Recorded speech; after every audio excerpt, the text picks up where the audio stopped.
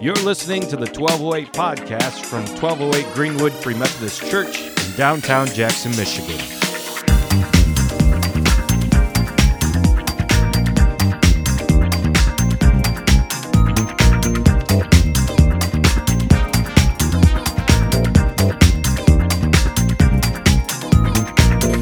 Okay, Revelation 14. I've broken up today's message in three parts. We're going to move through Revelation 14 and pause every third to cover a few themes throughout it.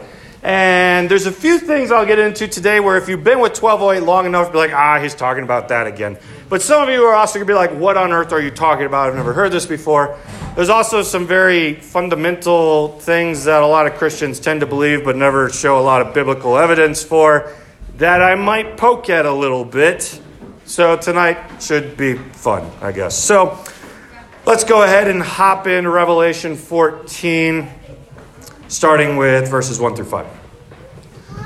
Then I looked, and behold, on Mount Zion stood the Lamb, and with him 144,000 who had his name and his Father's name written on their foreheads. And I heard a voice from heaven like the roar of many waters and like the sound of loud thunder. The voice I heard was like the sound of harpists playing on their harps. And they were singing a new song before the throne and before the four living creatures and before the elders. No one could learn that song except the 144,000 who had been redeemed from the earth. It is these who have not defiled themselves with women, for they are virgins. It is these who follow the Lamb wherever he goes. These have been redeemed from mankind as firstfruits for God and the Lamb, and in their mouth no lie was found, for they are blameless. This is the divine council scene. If you've been with us long enough, you've heard about the divine council before. It's this idea that God has this heavenly council where, yes, he's the one and only God, but there are other spiritual beings. Some he's distributed power to, known as the little g gods in Psalm 82.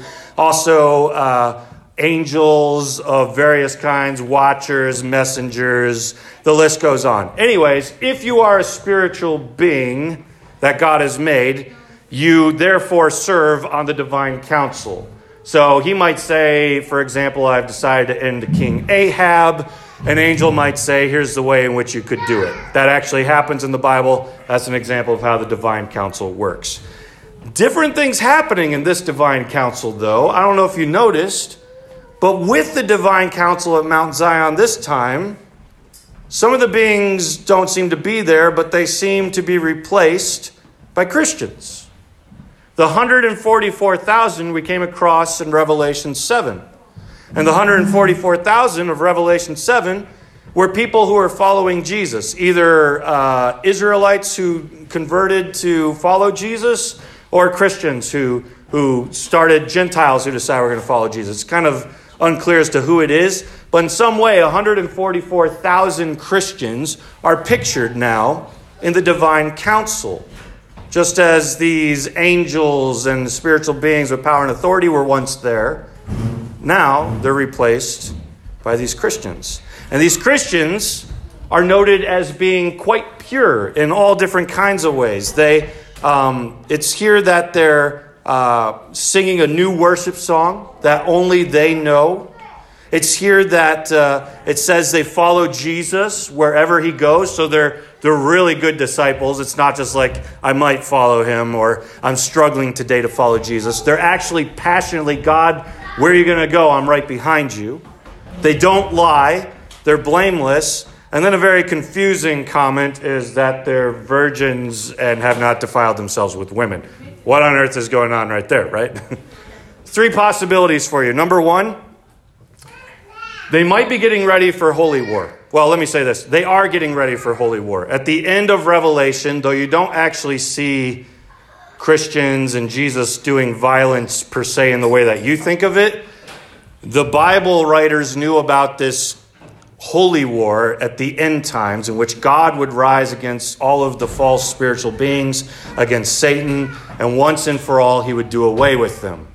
And so with holy war coming, and now the Christians moving into the divine council, they're going to be a part of God's heavenly army.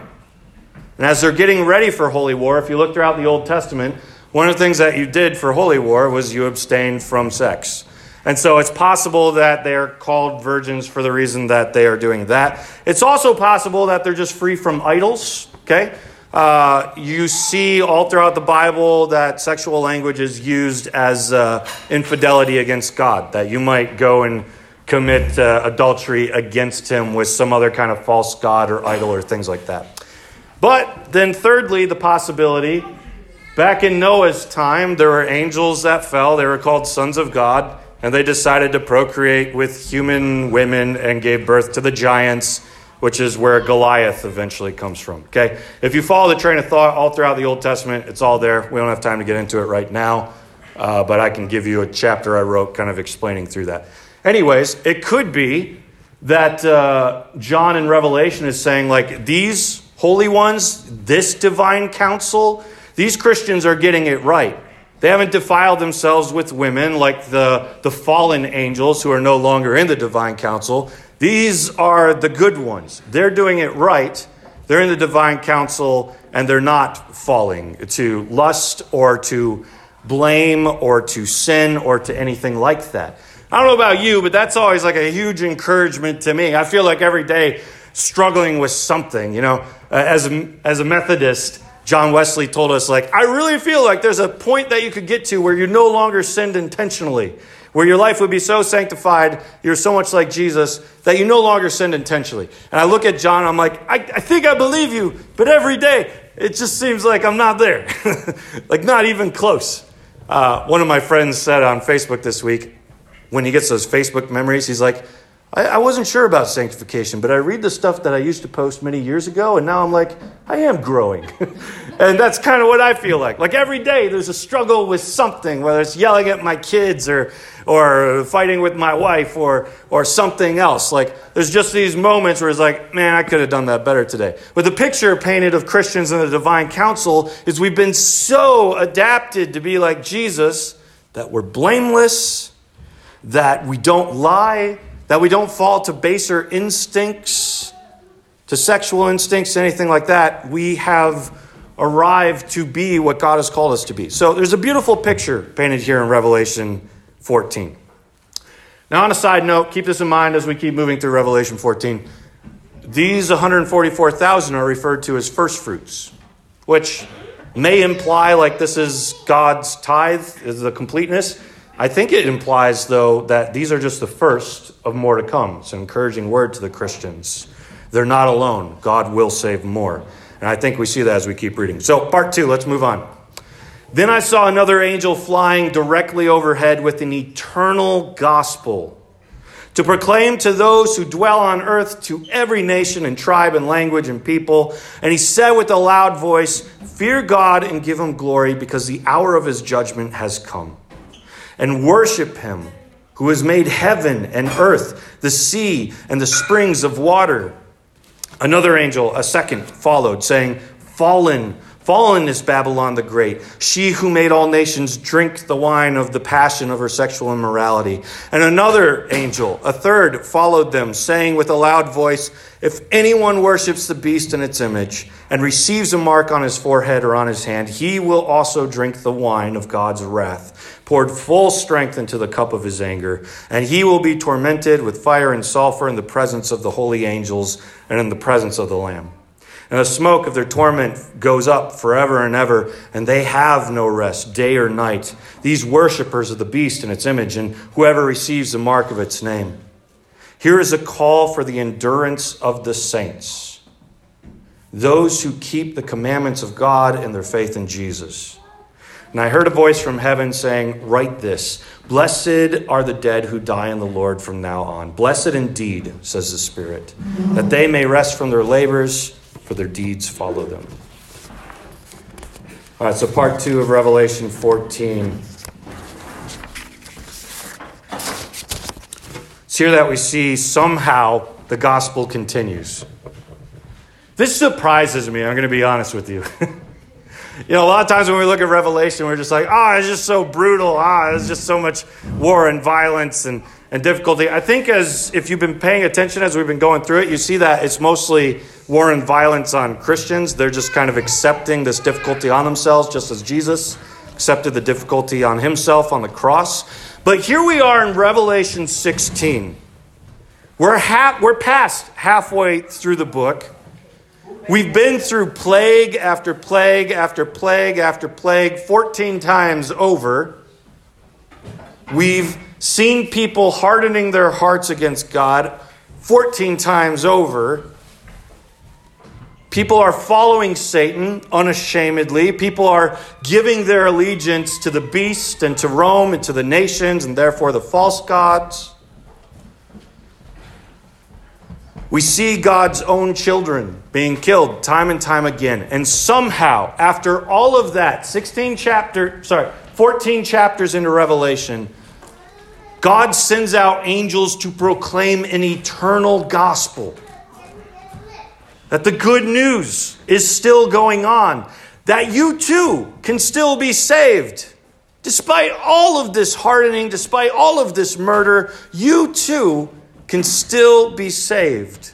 Just repent and turn to God. Anyone who looks at Revelations like there's just no grace here, you're missing this fact. An eternal gospel, after all this pain, after all this difficulty, proclaimed all the way to the very end. So long as you are breathing, so long as there is time, the gospel is yours to come to Jesus.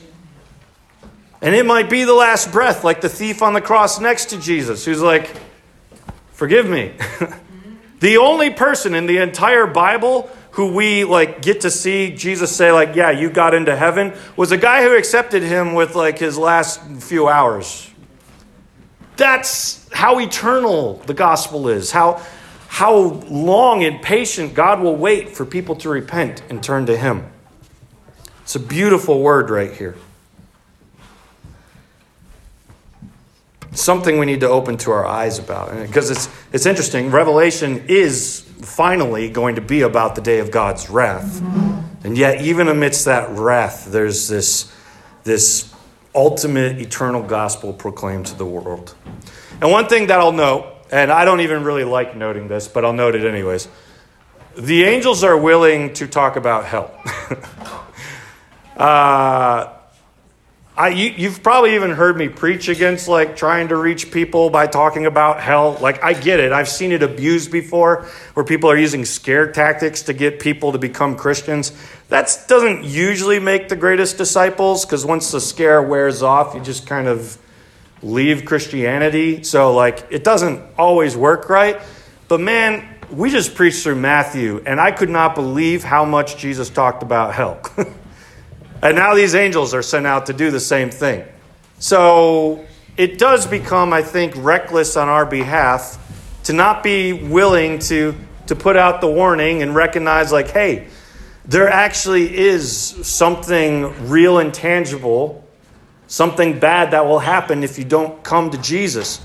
And God doesn't want that to happen, so he's inviting you with the eternal gospel to come to him. Now, as far as what hell is, I actually think it's not exactly the way we usually preach it, but we are not at that point of Revelation. So, if you want to learn about what I think hell is, you got to keep coming. And after enough weeks, we'll finally dive into that. Okay, let's get to the final part of Revelation here. And I want you to pay close attention because there may be a moment to talk about this. So, final part of Revelation 14. Then I looked, and behold, a white cloud, and seated on the cloud one like a son of man, and a golden crown on his head, and a sharp sickle in his hand.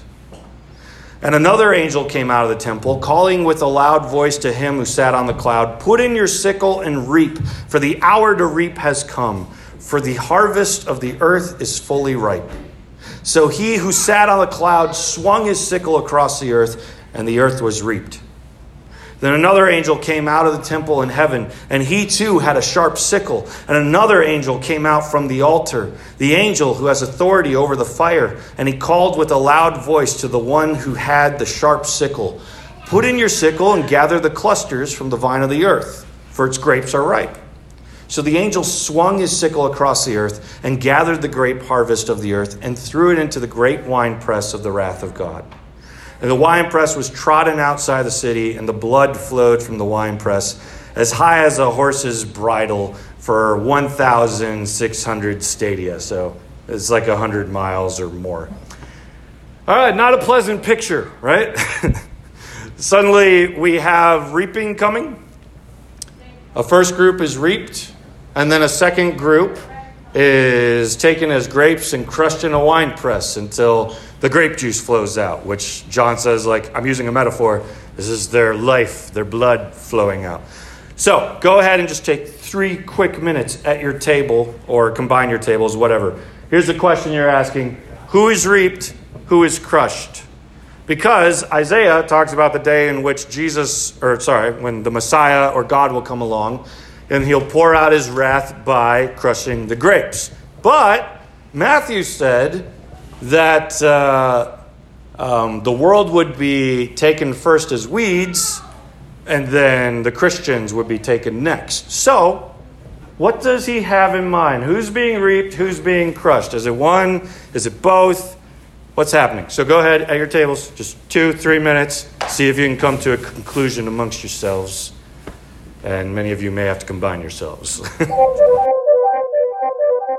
If you think that the Christians are reaped and then the world is kind of crushed, technically, thematically, it's appropriate. Because eventually at the end of Revelation, the Christians will be reaped and the world will be crushed.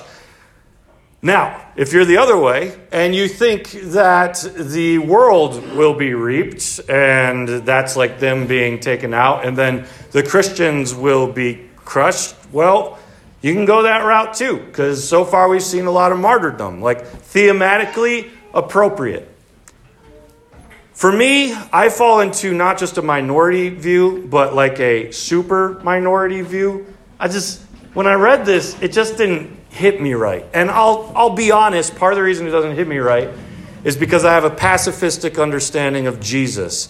I see him look at his disciples with spiritual power, and he tells them, you can't use that for violent means. I see him look at his disciples with physical power, and he disarms Peter from his sword. And not only that, he tells the disciples, like, the reason you even had a sword in the first place was because I told you, you followed me this whole time. Now I want you to do the opposite of what I said. Disobey me and go get a sword. So, like, when I read through the Bible, it constantly leads me back to Jesus telling me, vengeance is only God's. You as a human being, as a Christian, you can accept violence onto yourself, but you are never to put violence on another person. That's what I see told to me time and time again. So it's hard for me because we've seen a lamb bloodied with his own blood who has been telling Christians all the way through Revelation, lie your lives down, be willing to die for the cause because this is what will finally lead people to repentance, is martyrdom.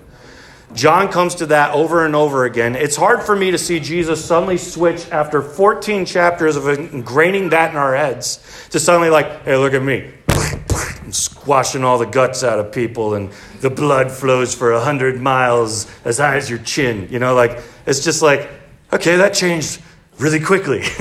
The vision of the Lamb has suddenly shifted very hard. So it's not that it couldn't be that because the themes work out. It just, the imagery feels like John just suddenly switched. And so I kept looking around, trying to find someone to propose something that made more sense to me. And N.T. Wright and a little bit of Greg Boyd together give, I think, a much better idea, where basically they're both Christians. So the first part is, if you're a Christian already, Jesus comes and he reaps, he takes you home with him.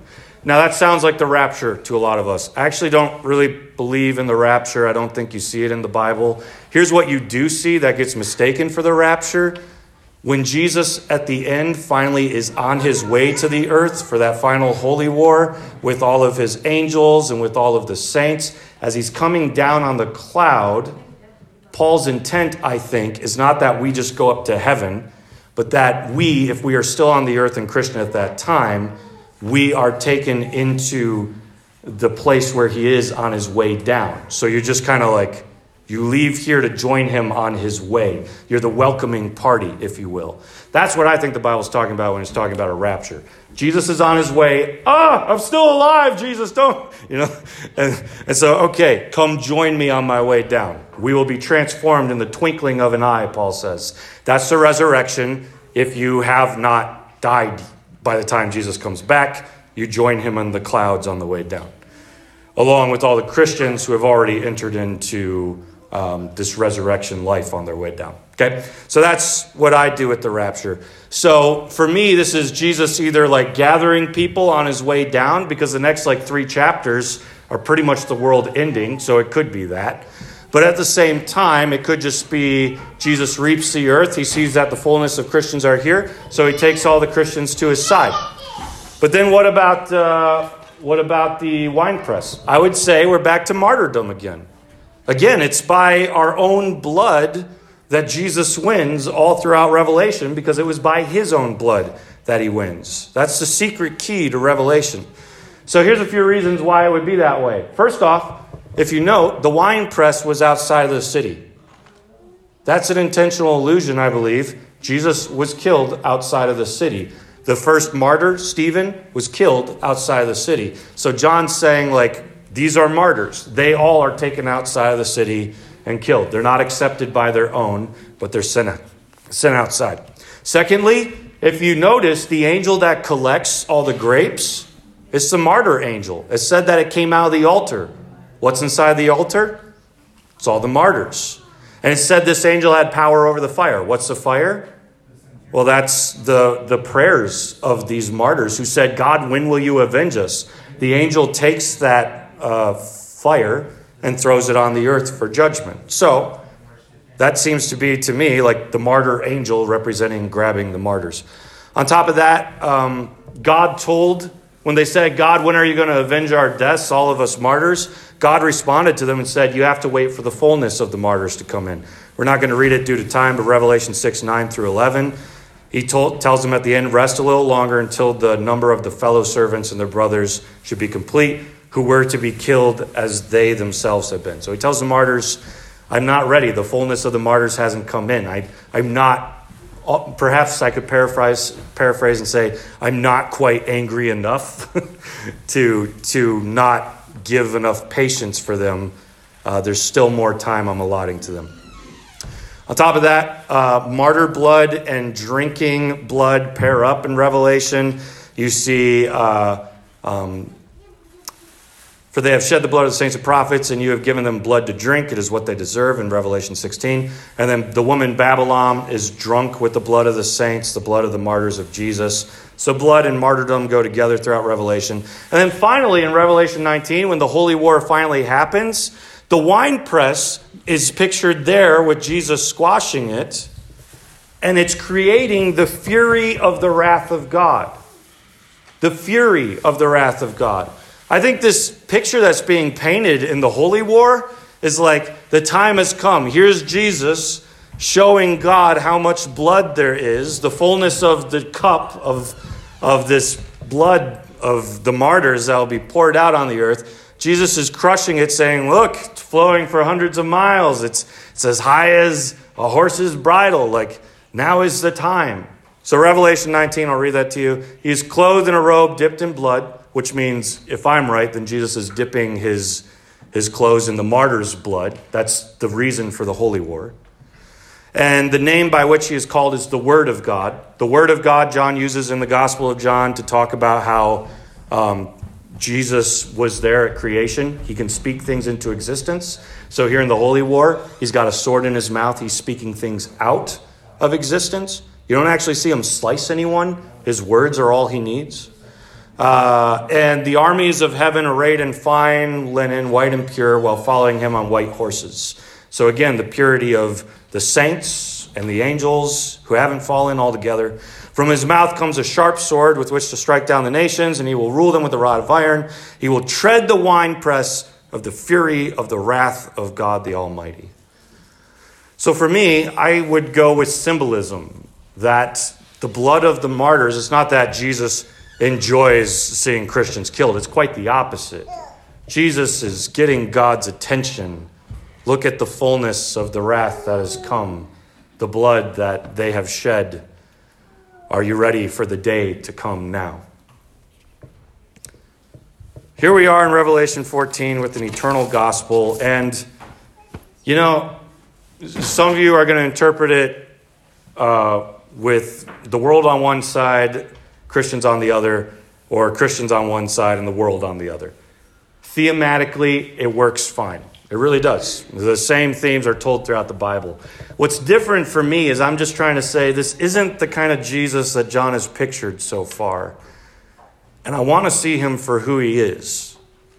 And if the translation that Wright and Boyd offer is correct, then that helps me a lot. I remember this past Halloween, I was getting ready to take my kids trick-or-treating, and someone invited me to their church. I was like, I was going to take the kids around to, trick-or-treat. And kind of like the response is, oh man, the neighborhood's just wicked around here. You know that?